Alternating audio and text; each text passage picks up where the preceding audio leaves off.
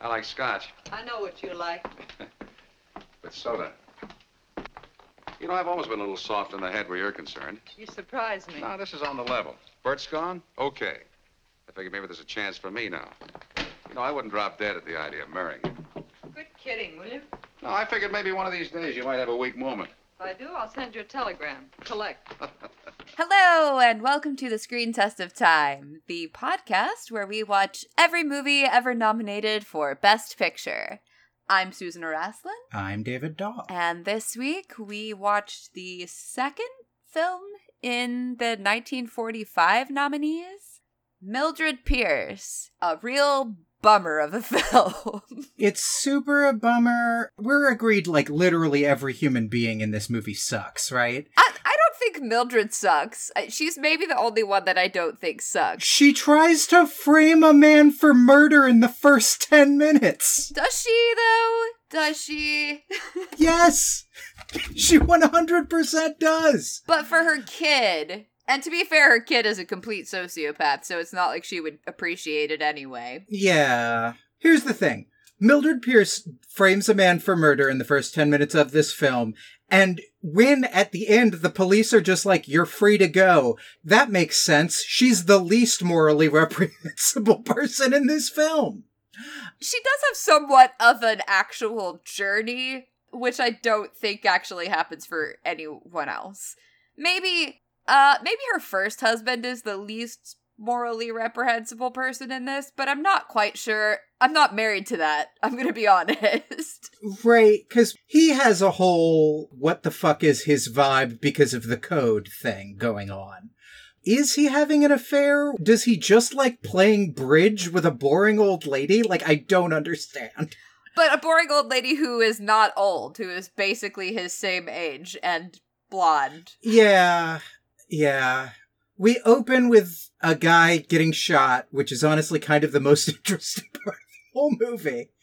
And then we watch Joan Crawford, Mildred Pierce, drive away, and she briefly looks like she's gonna jump off a bridge before a cop's like, please don't. It's gonna ruin my whole night. Yeah, I'm gonna have to go into the water after you, and I'm not up for it.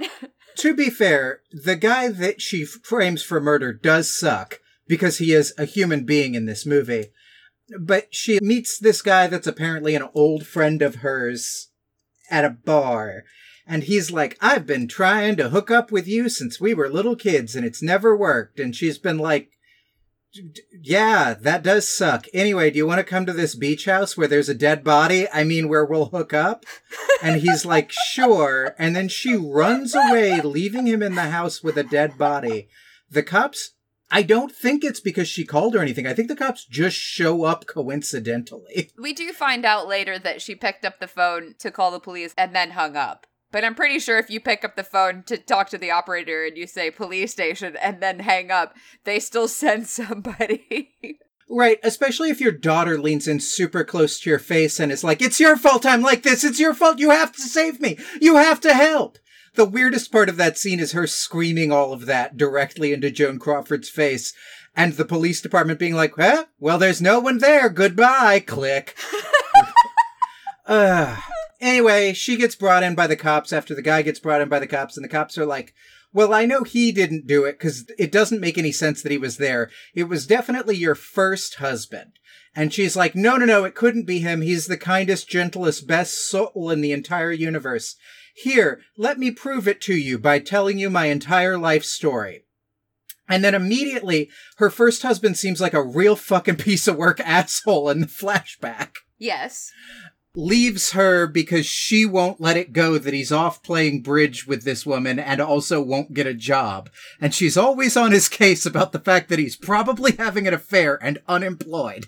Well, I mean, to be fair, it does seem like the time in which he will not get a job is the Depression, and he has been trying to get a job and just gave up. Yeah. Not saying that makes it okay. I'm just saying there is a little bit of nuance here. The other weird vibe about that scene, the thing that makes this movie, to me, not just a bummer, but like just a really unenjoyable watch, is because everyone sucks, it is really hard to get a vibe on, like, who you're supposed to be supporting in a scene 90% of the time, and what a scene is for.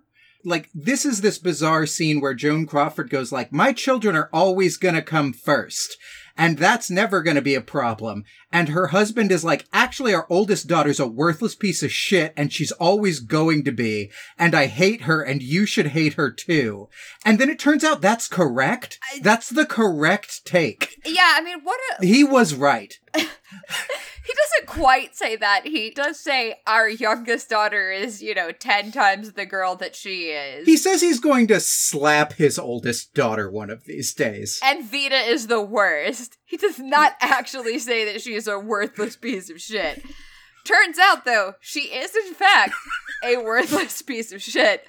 Or, at the very least, definitely a sociopath, right? Yeah. Definitely a sociopath. Yes. Which I think is quite interesting to see this early in film history. Because you essentially have the bad scene, except instead of being a campy and enjoyable horror movie, it's this. Yeah. It saves it for this third act rug pull, but also it doesn't. It's this weird thing where, spoiler alert, because don't watch this movie and I don't care if I ruin it, Vita, the daughter, is the one who murdered the guy in the first scene. That is what the entire movie is building up to. It is supposed to be this sort of third act twist, but also from, 25 minutes in, I'm like, oh, so it's the terrible daughter. The terrible daughter did it. I don't know that I was that clear on it 20 minutes in. I was pretty clear 20 minutes in that she had something to do with it. So whether or not it was that Mildred shot her second husband because he was sleeping with her daughter, or what the situation was, it was pretty clear that Vita was going to have some kind of participation or influence on this situation.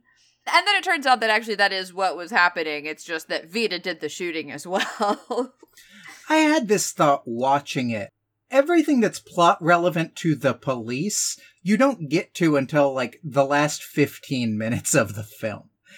I guess they're just giving her enough rope to hang herself with. Right. In the police detective's office where she's telling all this, she must be like, anyway, then I got a job as a waitress, and I worked there for quite some time and made best friends with the woman that hired me. And so when I decided to go into business myself, she was, of course, who I chose as the business manager. And it's like, your husband died, lady.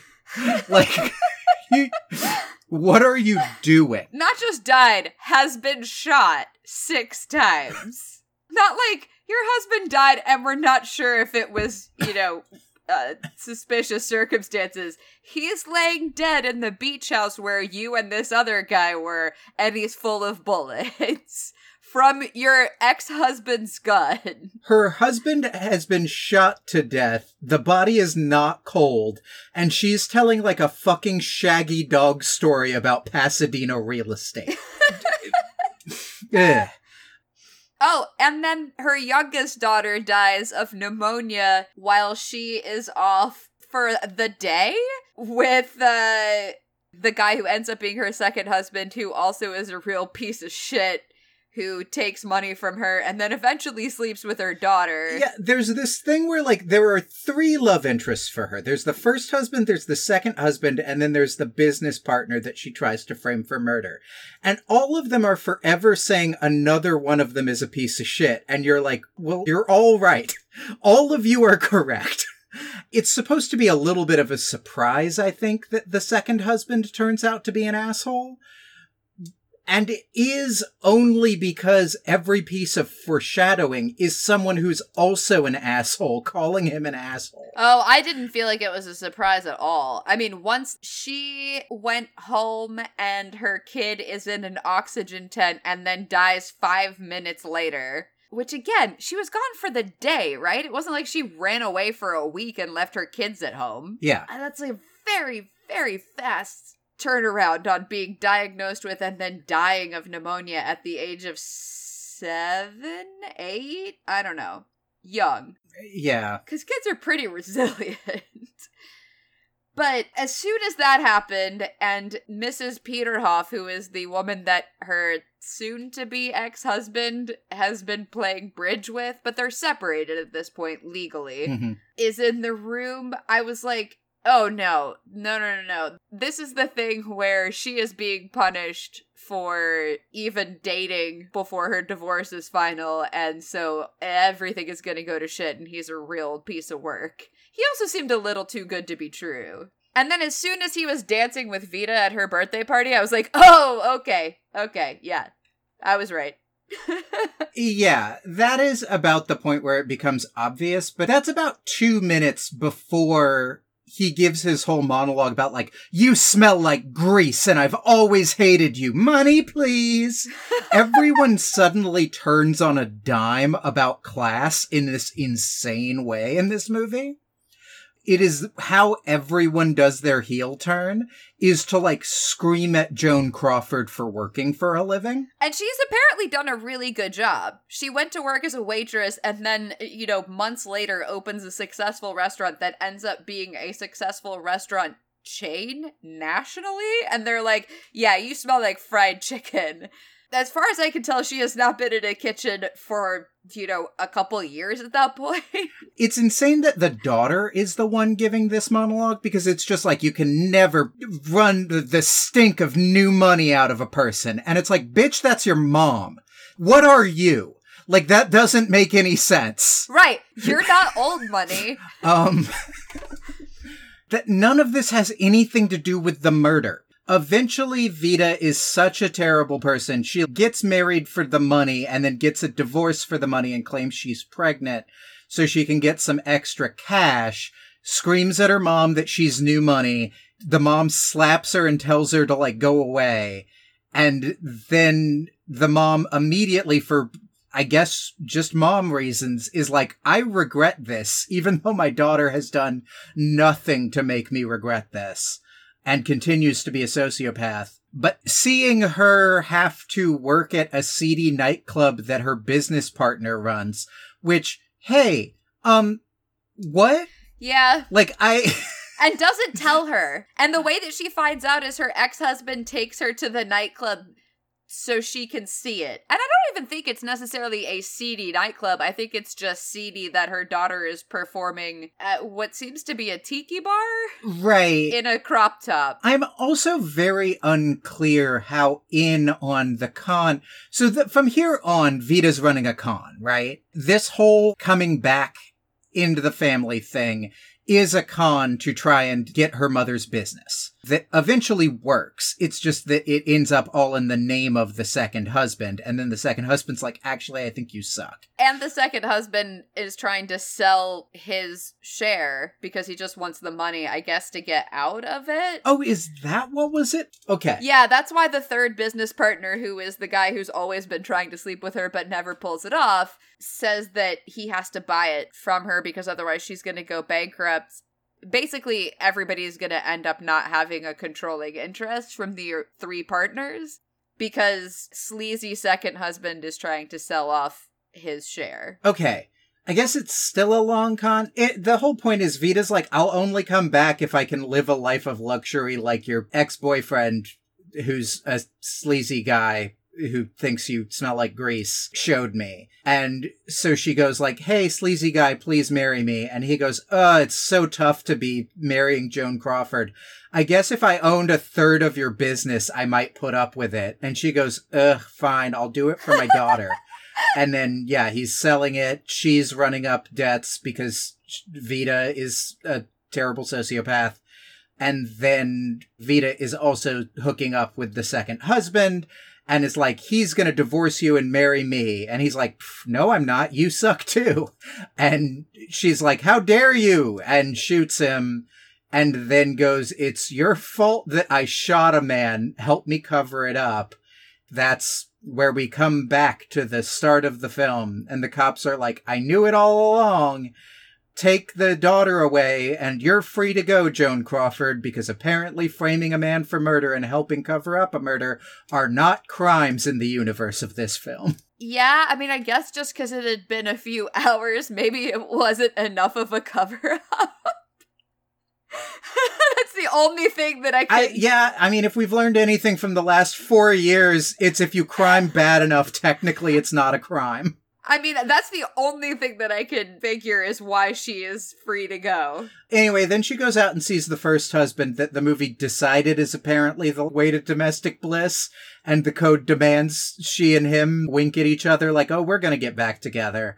So that's the end of the movie. Wait, was it the first husband? I thought it was the business partner. No, it's the first husband. Oh, I guess so. Okay. I mean, I don't even know that domestic bliss is something that this movie is interested in offering her.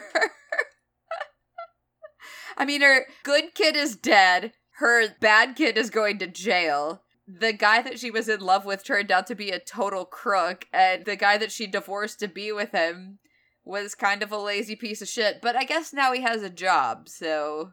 Yeah. That's something. Yeah, everybody in this movie sucks. It sucks as a murder mystery. Because after the first 10 minutes, nothing is really relevant to the murder mystery until the last 20 minutes. So there's just a full hour of this that's just a woman talking about starting a restaurant business and meeting a sleazy guy. Yeah, I fully forgot about an hour in what the conflict of this film was, and then had to remind myself, oh yeah, it started with a murder. Yeah. It's also one of those things where I don't know if it's just that class really worked that differently, or I've just never met a real rich person or what. But, like, this is one of those movies that's idea about, like, how rich people are and what striving rich people are is just so bizarre and inhuman to me. Like, the way everyone turns on a dime and just screams, like, you work, you trollop. And it's like, that isn't, like, even people who think that don't just scream that at people. Like, that isn't how that works. It's also quite interesting that it is basically World War II is over, right? And already we have a movie that is nominated for Best Picture that is questioning whether or not a woman working is actually okay. Despite the fact that she's been very successful, is obviously very good at it. Yeah. Consistently, the major issue is not whether or not women should work, whether or not they could be good at it, but whether or not it's appropriate. Is it tacky for women to work? It might be. I think it's that, but I also think that's actually giving this movie too much credit, because I do genuinely think the moral of this movie is she can't do business, she's a mother, and that means you're always going to love your daughter more than your business. Because consistently everything that goes wrong because she puts Vita first. Or is it that everything goes wrong with Vita because she put her business first? It's not. Vita's a psychopath. Yeah, Vita is actually fully a psychopath. But does this movie know that Vita is 100% beyond any kind of repair? See, this is actually why I feel like Mildred Pierce is not the most horrible person in this film. Because, my God, imagine if you were a mother and you lost one kid and then the other one turned out to have zero conscience. Just does not care about anything at all except stuff for herself and will fuck up, ruin, destroy, and literally kill anyone so long as she gets what she wants.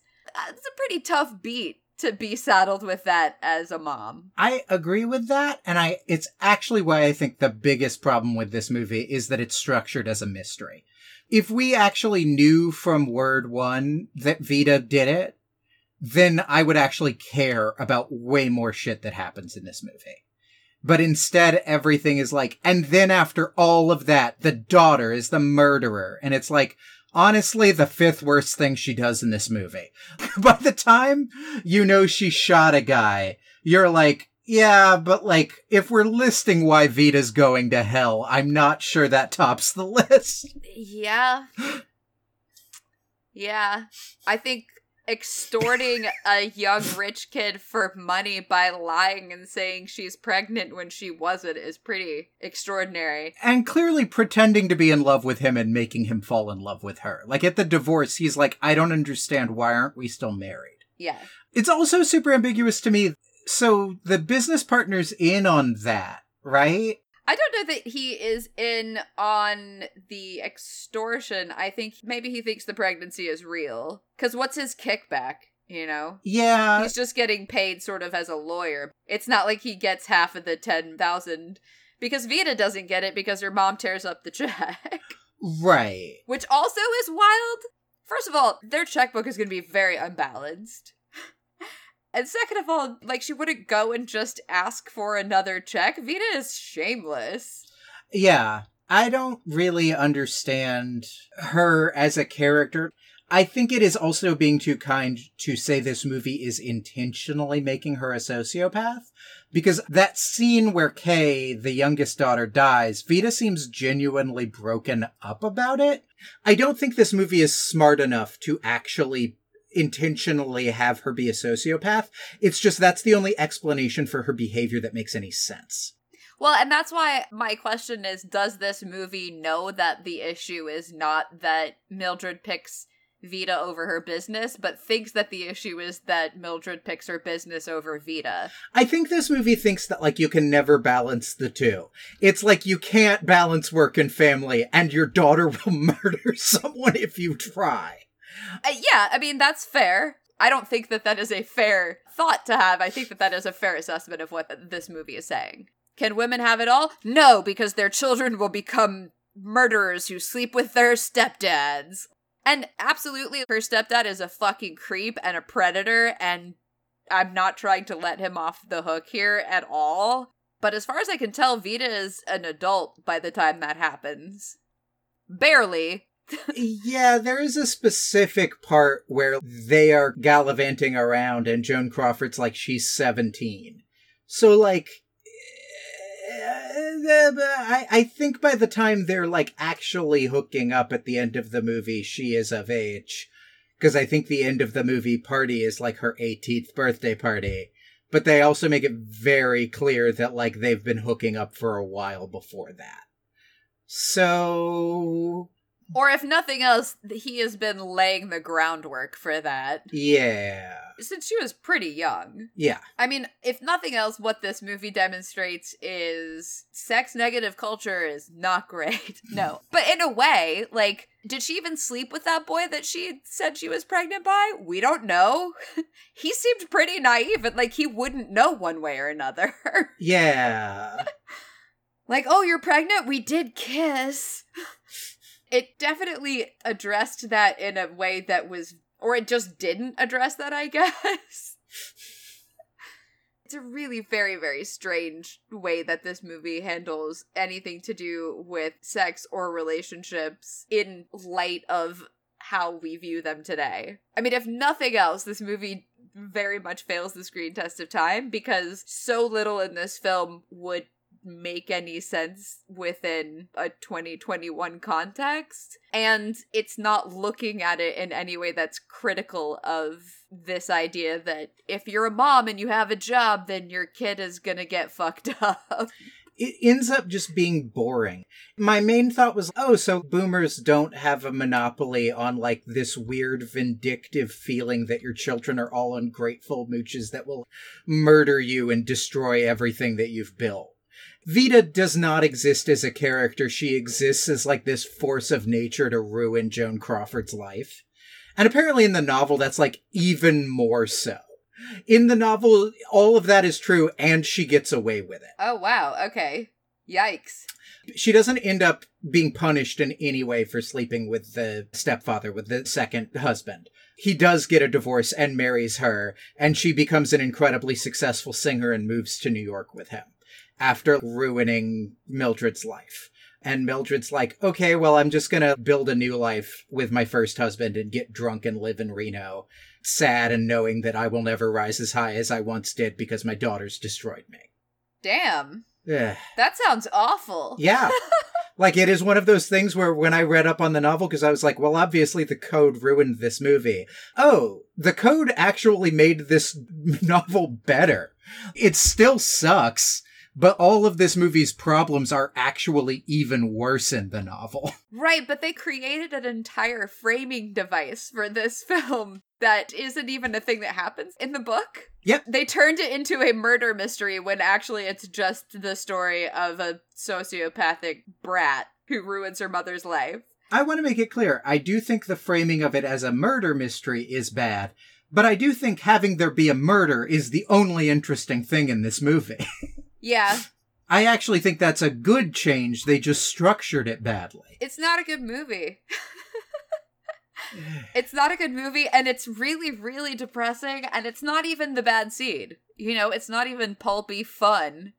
It's just, wow, all of these people are bad and hurt each other in various ways, and yeah, I genuinely felt sympathetic for Joan Crawford's character, only because she was surrounded by a lot of people who were worse. Yeah, it's just a lot of terrible shit that happens, and then the movie's over. Yeah. It's a very short movie, but it felt like really long. It was sort of a return to those early 30s movies where we would watch that I would be like, how does time work like this? How has it only been 5 minutes? That scene felt like an hour. I didn't feel like it was that long, but 2, yeah. Yeah, 2. 2 feels too low. Because I will say this. I think that Joan Crawford gives a very good performance. I think that Anne Blythe as Vita is actually giving a really good performance of a horrible character. That's fair. And she's 16 in this movie. Jesus. Yeah, she's bringing a lot of complexity and a lot of layers to this character who is a monster. And it's a very impressive performance, especially for a 16-year-old. And I'll say that Zachary Scott as the creepy stepdad does do some good work, because even as I was suspicious at the beginning of their relationship, he does a very good job of being the courtly, sweet, seductive guy who seems really genuine and then turning on that dime. But they're the only 3 in the movie I think are really giving impressive performances. The guy who plays her first husband is terrible. But yeah, I'm gonna give it a 3 for 3 good performances. I'm gonna give it a 2 because I don't actually think the stepfather's that great in this. Also because, I mean, the one black character is kind of a racist stereotype. Kind of? Yeah, extremely a racist stereotype. So I'm knocking it down to a 2 for just Joan Crawford's good, Anne Blythe is good. The rest of the movie is bad, and they're in a bad movie. Don't watch this movie. Yeah. Don't. Yeah, don't. Watch Mommy Dearest instead of this movie. Fair. Yeah. Not great. But next week, we are watching The Lost Weekend, which won, and has a... Oh, wow, it has a terrible poster. Oh, I disagree. I love this poster. It is wild as shit, but I love it. Okay. It is a 1945-ass poster. That is for sure. It is not good, David. This design is terrible. No, I like it. I like it. There is a difference between liking something and it being good. Here's what I will say. I think that there are things in this that are good. I think there are things in this that aren't good. I think that this poster makes it look like he is bludgeoned to death by a giant volume of a book called The Lost Weekend. And if that does turn out to be the plot of this film, is that a man's neck is broken by a giant book, then this is the greatest poster ever made. And if not, then some wild swings were taken here and I liked it. That's a choice. I mean, if it is about a guy who gets bludgeoned to death by a giant book, then sure. I'll agree with you with that. Tune in next week to find out if that's true. And until then, this was a shit show. Yeah, it's a shit show. It was remade as an HBO miniseries in 2011. It was HBO, right? I don't know. Yeah. With Kate Winslet as Mildred Pierce. That was peak HBO miniseries time. That's when they did the John Adams one too. That was going to be their thing. And then it really wasn't. Anyway, this eventually becomes a miniseries that kills HBO doing miniseries for 5 years. Bye, everybody. Goodbye. Oh, Mother, it's beautiful. Oh, I'm so glad you like it. Hey, how about me, young lady? After all, I picked it out, you know. Marty, it's the nicest present I ever got. You're sweet. Really you are. Let's go for a drive. Nothing I'd like better. Monty, do you mind? I'd like to talk to you. Why not at all? Run along and dent your fenders. All right. See you later at the club. Mm-hmm. Be careful, darling. I will. Au revoir.